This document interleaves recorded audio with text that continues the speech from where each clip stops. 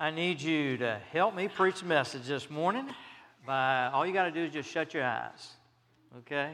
Just shut your eyes and get a feel for how dark it is with your eyes shut. Can't turn out the lights in the room, so this is the best way I can get at you. Just keep your eyes shut for just a second or two longer. And now you can open your eyes. Yesterday, the youth went to Dixie Caverns over near Salem, and we went on a tour of it. And if you've ever gone through Dixie Caverns, the one hope that you have while you're in there is the lights will not go out. You know you're in a tough situation if the lights go out. And we got to the end of the tour, and the tour guy looks at us and he says, "I'm going to turn the lights out for a moment."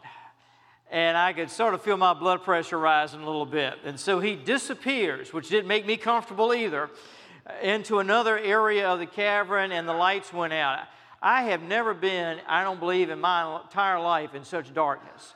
You could not see your hand in front of your face. You couldn't see anybody around you. I mean, the old saying goes, it was pitch black darkness in there. And we stood there in that darkness for a few minutes, which seemed like an hour, and we started sort of talking back and forth to each other to sort of fill that sense of darkness that was in the room. And you really had that sense that you were gripped in the darkness. And if he had said to us, "Okay, I can't get the lights back on, so you're going to have to find your way out of here," we would have been in tough shape trying to do that. Now, what the Apostle Paul addresses in the latter half of Romans chapter 12 is that very issue of how we are being held often in the grip of a darkness. But it's the darkness that comes when in life's journey we get hurt by somebody else. We are disappointed by somebody that wasn't supposed to disappoint us. We are let down by somebody that shouldn't have let us down. We are betrayed by somebody that we thought we could trust and should be able to trust. And if we're not careful, what happens to us in life is we begin to be held in the grip of the darkness of our own anger and bitterness of what they have done to us. And so Paul spends a good portion of the 12th chapter of Romans addressing that issue. If you turn with me in your Bibles to Romans chapter 12. Now, we have been in the 12th chapter of the book of Romans for probably about 6 weeks. And the purpose of spending so much time in this chapter is, number one, I couldn't preach the whole thing in a few Sundays if I had to. It's so much packed into it. And secondly, if you can get a handle on living Romans chapter 12, you will get a basic handle on how to live the Christian life. And if you get a handle on how to live Romans chapter 12, Paul basically says to us in the opening verses, you'll know how to discover and walk in the will of God. I've had folks ask me through the years, "Pastor, how do I know the will of God? How do I live the will of God?" And we're also looking for God to sort of step out there in our prayer time and give us a blueprint, go to this place, live at this place, do this, do that. It doesn't work that way. In Romans chapter 12, he lays out how we are supposed to live. And if we live in Romans chapter 12, God will show us His will. God will teach us His will. As we get the who we're supposed to be right, then the what of where we're supposed to be, what we're supposed to be doing, how we're supposed to be doing it, will all fall into place. His emphasis is getting the who right. Now, part of getting the who right is how we relate to other people. Now, we used to have a joke when I was in seminary years ago preparing for the ministry that the ministry would be a great place if it wasn't for people. And a lot of times, living the Christian life would be so easy if it wasn't for people. Doing church would be so great if it wasn't for people. Listen what he says in verse 9. And notice all of the admonitions and instructions he gives us that has to do with people. Let love be genuine. Abhor what is evil. Hold fast to what is good. Verse 10. Love one another with brotherly affection. Outdo one another in showing honor. Don't be slothful in zeal. Be fervent in spirit. Serve the Lord. Rejoice in hope. Be patient in tribulation. Be constant in prayer. And he goes right back into that relational thing again. Contribute to the needs of the saints. Seek to show hospitality. Bless those who persecute you. Bless and do not curse them. Rejoice with those who rejoice and weep with those who weep. Live in harmony with one another. Do not be haughty, but associate with the lowly. Neither be wise in your own sight. Repay no one evil for evil, but give thought to do what is honorable in the sight of all. If possible, so far as it depends on you, live peaceably with all. Do you see how over and over and over again Paul keeps hitting from every angle possible this human relationship thing? What he's trying to say to us is this: if we're going to be like Jesus, then we got to act like it in our relationships with one another. If we're going to discover the will of God and walk in the will of God, then that's going to have a direct impact as to how we relate to each other. So he just keeps hitting it from every angle. Now, verse 19, beloved, never avenge yourselves, but leave it to the wrath of God. For it is written, vengeance is mine, I will repay, says the Lord. To the contrary, if your enemy is hungry, feed him. If he's thirsty, give him something to drink. For by doing so, you will heap burning coals on his head. Do not be overcome by evil, and overcome evil with good. Now, my sermon outline is contained within your bulletin, and follow along if you would. Now, I'm not trying to just beat something in the ground, because some of you are probably sitting there saying, Pastor, you keep preaching the same thing week after week out of this passage. But the reason I keep hitting this over and over again is because I've come convinced over the years that I've been a pastor that what tends to hold most Christians in the most bondage is their broken relationships with other folks.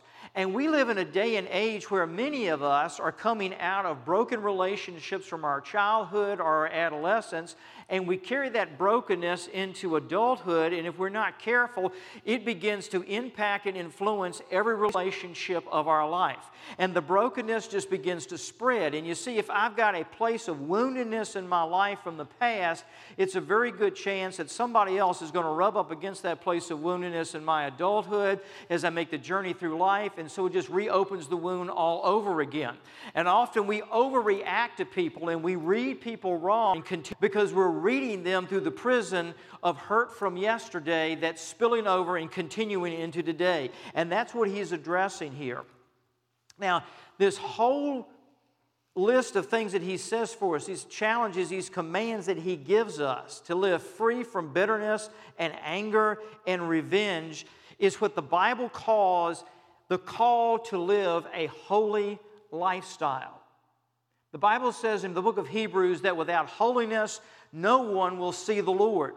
And this is a call to live a holy lifestyle. And if I'm going to live in biblical holiness, that is, my life is going to conform to the attitudes and the dispositions of the Lord Jesus Christ, then I've got to live out of Romans 12. And in relationship to other people, I've got to lay down the bitterness and the anger and the revenge. I've noticed through the years when I've done marriage counseling, they'll have a couple come in and sit down. I used to counsel people in my library, and then I began to get concerned they were going to use the books as flying objects as I began to talk to them. So we go to a safer location. But, you know, when I would sit down with folks, so often what I would hear is just the anger and the bitterness one against the other coming out, that it begins to take root in our lives and in a marriage, and if it's not dealt with and addressed, it just grows and grows and grows. So what does Paul say we're supposed to do in these relationships? Notice what he says in verse 19, and all this stuff is tough, all right? I'm going to say right up front, it is tough. The reason Paul begins in verse 19 by calling beloved is every time you see a beloved, know that what's coming next is going to be tough, all right? He's trying to soften it up a little bit. It's like when you go to the dentist and they put that stuff on your gum that they tell you that the shot's not going to hurt. How many of you have ever had a shot after they put the stuff on your gum and it did not hurt? It might as well be putting water on your gum as far as it's concerned. It's going to hurt. Well, that's the idea, saying, beloved, going to hurt what I got to tell you. Never avenge yourselves, but leave it to the wrath of God. Never avenge yourselves, but leave it to the wrath of God. Now, where he says there, leave it, the verb there in the Greek language literally means give room for the wrath of God. In other words, what he's trying to say to us is this: somebody hurts us, somebody betrays us, somebody does us in. and we want to avenge what's happened. We want to get back at them. We want to get even. And the space in the relationship now is going to be filled with that, let me get even. What he's saying here is, what I want you to do is, instead of you stepping into that space and filling it with your desire and your action, your talking, whatever, to get revenge, back out of it and let God fill in the space. Step back in the relationship and let God step into the relationship and let God step into that space. Now, if I'm going to do that, it means that I have to trust God with that space. And how many of us are willing to trust God with that space?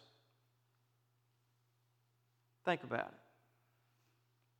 Lord, someone hurt me, someone did me in, someone said this, and I want to get even, and I'm so filled with just, anger or whatever. God, there's the space, but God, I'm going to give you the space.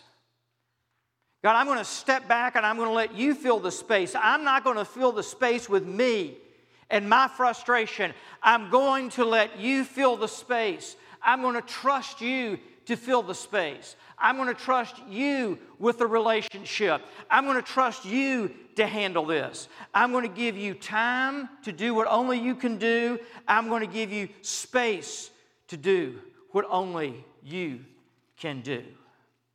Now, what's the difference between us filling the space and God filling the space? I encourage you to write this down. Number one, God acts on a constructive agenda. We act on a destructive agenda. God's agenda is constructive. Our agenda is more times than not destructive. Number two, God acts according to His holy justice. We act according to our own standard of justice. God acts according to His holy justice, and we act according to our own standard of justice. Third, God acts to advance His kingdom. We act to advance our own kingdom. God acts to advance His kingdom, but we act to advance our own kingdom. Next, the Lord loves people to a degree that you and I struggle to fathom. You see, when I look at folks so often, if they've hurt me, if they've done me in, if they've whatever, eaten my lunch, etc., man, I look at them and what I see is somebody I'm ticked off with, I'm angry with, I want God to take out, etc., etc. You know what God sees? He doesn't necessarily see what I see. What God sees when He looks at them is someone that, yes, is messed up, screwed up, but someone that His Son died for, shed every ounce of blood in His body for, loves. That's how God sees them. His love is so much greater. We think people cannot change. God knows His power to change people. We look at people and we say they're beyond hope. And God looks at people and knows His power to change people. Notice verse 19. He says, vengeance is mine. God is saying the vengeance belongs to me.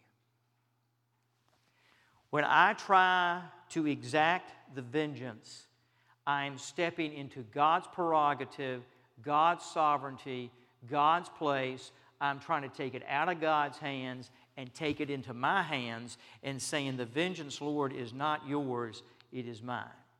And I am saying by that action that I have the wisdom, more than God does, to deal with this situation in this person. Well, that's a pretty big statement. And that's why we screw it up so well when we take the vengeance on ourselves, when we hold the bitterness and try to act out of it ourselves. Now notice what he says, verse 19. He says, leave it to the wrath of God. Now, when I was younger and I read this passage, I used to enjoy it because I thought, this says leave it to the wrath of God. That means that God's got power to do them in that I don't have to do them in. And that means that God can let them have it in ways that I can't let them have it. So I'm going to sit back and watch God nuke them. And I'm going to enjoy watching God nuke them and take them out. And then as time went by, I began to get really frustrated with God because God wasn't doing what I thought He ought to be doing, and He wasn't doing it on the schedule that I thought He ought to be doing it. He got all this power to create the world. Why can't He take just one lightning bolt and strike them with them? Okay, that's all I'm asking for is one lightning bolt at the right place at the right time, and that make me just as happy as I could be. And God just didn't seem to be getting with the program. So what does He mean this business about the wrath of God? Why isn't God just going around pouring out His wrath on people and taking them out? Particularly when I pray and I ask for Him to take them out. Some of y'all are thinking, Lord, I don't want to be around His prayer life. That's the way He's going. All right, so what does He mean by this business of the wrath of God? Let me give you two ideas on it, what He's speaking to here. Number one, the concept of the wrath of God in Scripture is not necessarily that God walks around with a basket full of lightning bolts that He is just waiting to nail people with, okay? Particularly the people that we want Him to nail them with. It is rather the idea that God has set into place certain ways of how life is going to work and the results if we don't play by His rules. And there is a natural inbuilt punishment that's going to come. Just because that's the way God has designed life to work. That is the idea of the wrath of God. Let me give you an illustration. If I take my car and don't put oil in it, and I let the oil go down and down and down, and I never bother with the oil, what's going to happen to my car? Sooner or later, the whole engine is going to blow up. Because the way that car is designed, it has to be filled with oil, and the oil has to be flowing. When you and I are not living, when someone is not living according to how God has designed life to work, it's like the oil level is going down and down and down. God doesn't have to step in there and zap somebody. Life is going to blow up sooner or later because they just are not following the way He set it up to work in the first place. So that is the idea when He says, give God place and His wrath will come. They're going to end up paying for what they're doing because that's just the way God set it up in the first place. It's not that God's going to step in and take them out and we're going to sit back and applaud Him. It is rather the idea that the wrath of God is just inbuilt to how life works because when we don't play the game by God's rules, we're going to end up losing the game. Second, there is a coming day of judgment. 2 Chronicles chapter 5 and verse 10. 2 Chronicles chapter 5 and verse 10. For we must all appear before the judgment seat of Christ, so that each one may receive what is due for what he has done in the body, whether good or evil. Now, let me read that again. 2 Corinthians chapter 5 and verse 10. For we must all, as everybody, appear where? Before the judgment seat of Christ, so that each one may receive what is due for what he has done in the body, whether it is good or evil. Paul is telling the church at Corinth, all of us are going to someday stand before the judgment seat of Christ.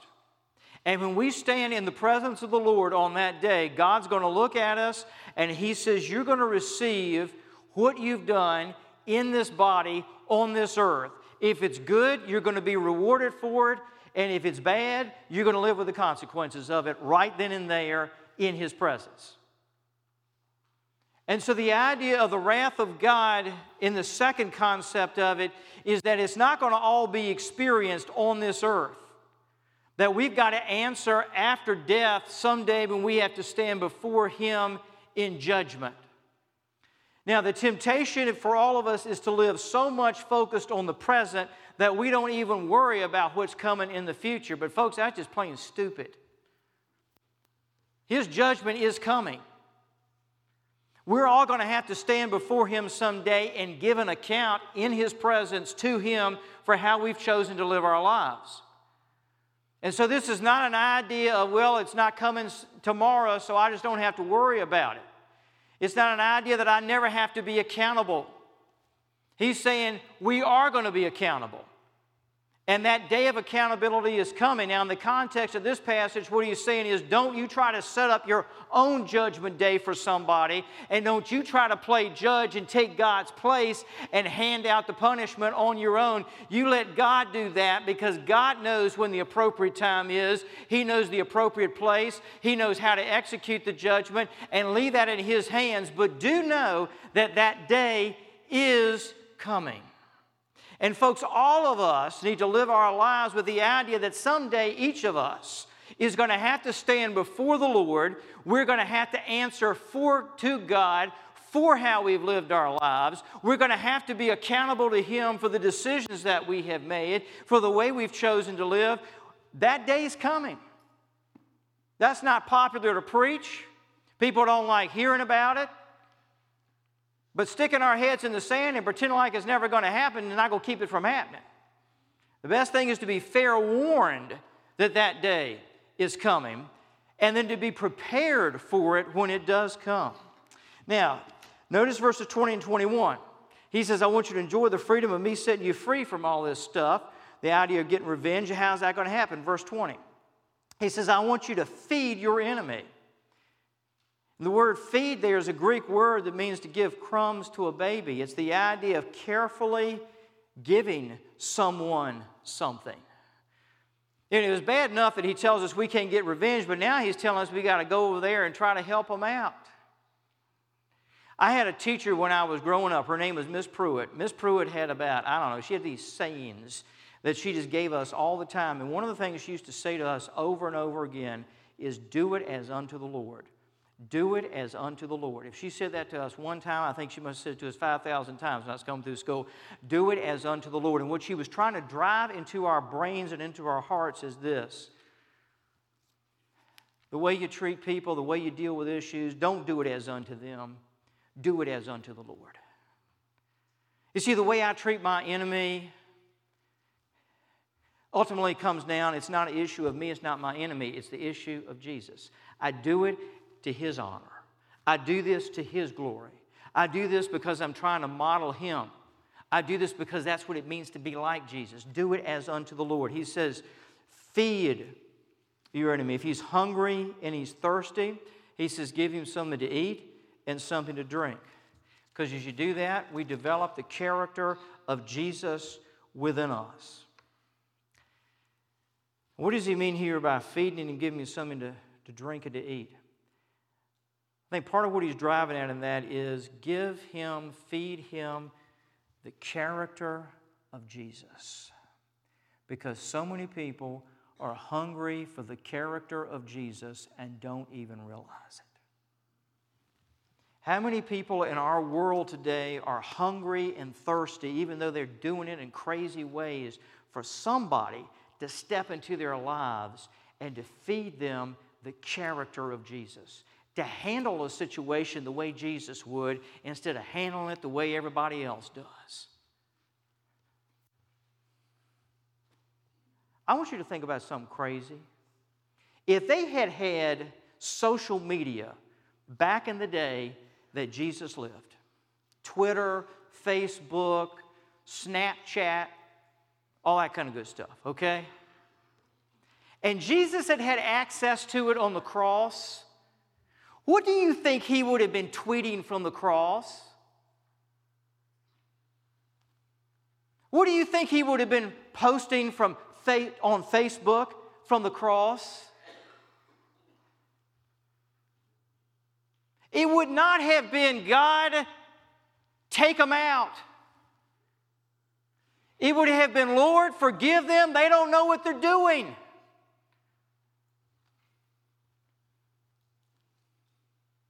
If we claim to be the followers of Jesus Christ, shouldn't our social media posts reflect the one who we say is our Lord? If I claim to be a follower of Jesus in the way that I respond to people, shouldn't it be reflective of the one who I say is my Lord? Feed them. He says the character, the attitude, the person of Jesus. Now in verse 20, He says if you do that, you're going to be heaping burning coals of fire on their head. Now, when I read that years ago, I looked at that and thought, that's good. That means we could just burn a head up, knock a hair off a head and the whole 9 yards. That's great. That's not what he's talking about, okay? There was an ancient Egyptian ritual in which when a person was repentant, they took a pan or burning coals and held it on their head. And that was a symbolic way of saying, I have a change of heart and a change of mind and a change of attitude. I'm going to live my life differently. And what Paul is saying here is, listen, when you start acting like Jesus and treating people like Jesus treated people, guess what? The power of God through you is going to begin to change them. Is going to begin to change them. Well, it won't happen all at once, but it will begin to change them. I said to you a few weeks ago, over the book of Acts, there's this fascinating verse that says a great number of the priests believed in him. Well, who were those great number of priests who 40, 50, 60 days after the crucifixion believed on Jesus? The same ones who stood in Jerusalem and called for his blood on the day of crucifixion, several months later called upon him as Lord. Why? Because he heaped the burning coals of fire on them. He brought them to the place of change and repentance in the way that he responded to them. And notice verse 21. He says, stop being conquered by evil, but conquer evil with good. How do you conquer people with good? First of all, pray for them. Secondly, ask for the empowerment of the Holy Spirit. You see, the Holy Spirit of God has been placed inside of us to empower us to do what I've been talking about this morning.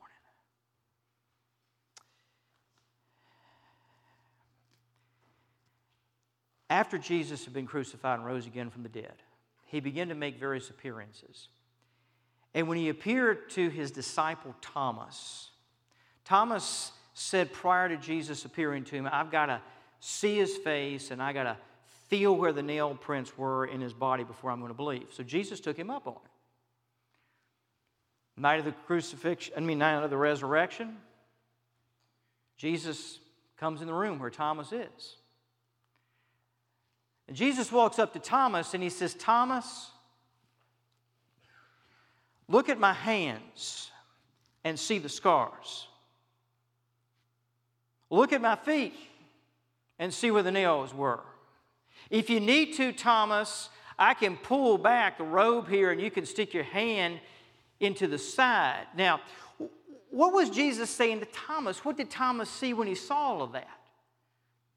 He saw scars. He saw scars in his hands, scars in his feet. He saw scars in his side. And when Jesus said, you can reach in and touch this if you want to, Thomas, he was saying you can reach in and touch the scar. Now, what is a scar about? A scar is about healing. It's a scar because the wound's not open anymore. It's not bleeding anymore. A scar represents where the tissue is growing back because it's healing. And what was Jesus inviting Thomas to do? He was saying, Thomas, here, look at my hands. You can see where the hatred impacted my body.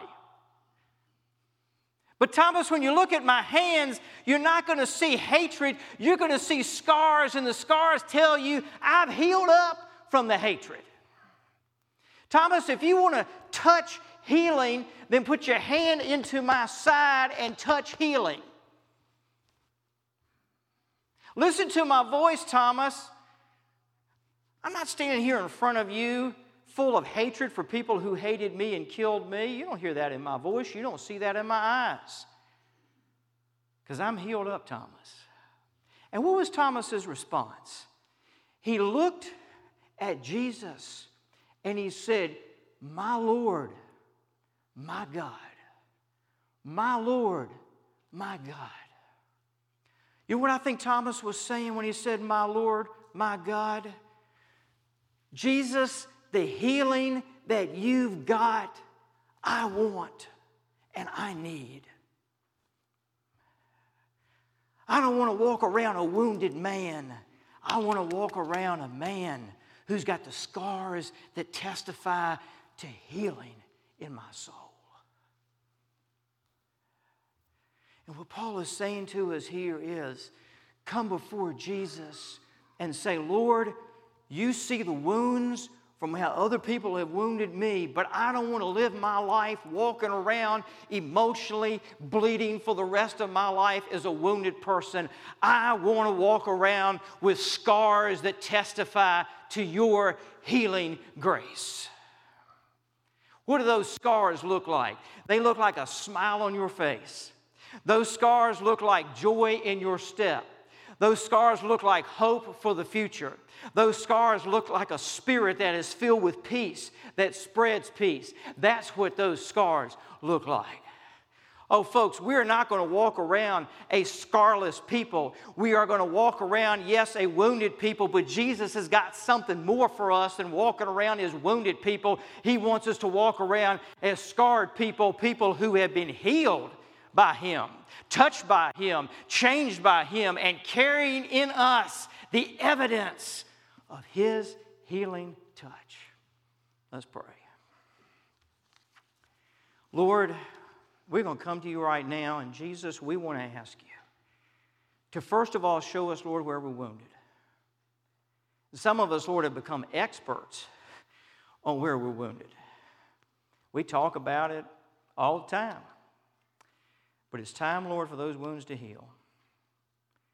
It's time, Lord, for there to be scars that testify that we've been healed.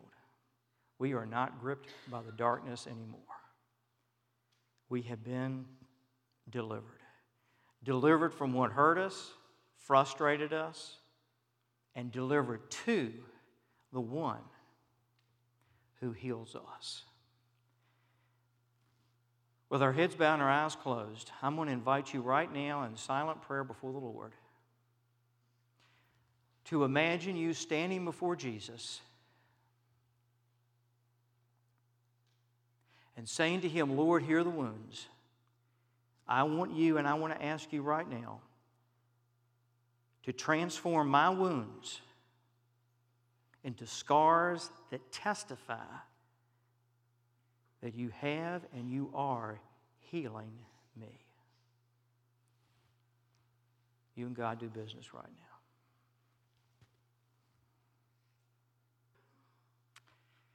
Our heads bowed and our eyes closed. In just a moment, we're going to sing a hymn of invitation. This hymn speaks about trusting the Lord. We have to trust Him with the healing. We have to trust Him with that space that we want to fill with our revenge and vengeance, that rather we let Him fill it. And so as we sing, I want to invite you to say, Jesus, I'm just going to trust you. I'm going to trust you with that space. I'm going to trust you with that area of my life. I trust you more than I trust myself. And I trust you because you've already demonstrated that I could trust you by your death for me on the cross and your resurrection. And if you're here today and you need to give your life to Jesus and follow Him, I invite you to come and trust Him with all that you are, to trust Him for all that He is as we sing. If you sense the Lord's leading you to become part of our church family here, I invite you to come. If the Lord is speaking to you and calling you into ministry, then why don't you yield to that calling? And if you just need to come and pray, the altar is open. Lord, may this be a time of inner healing for us. In your name, amen.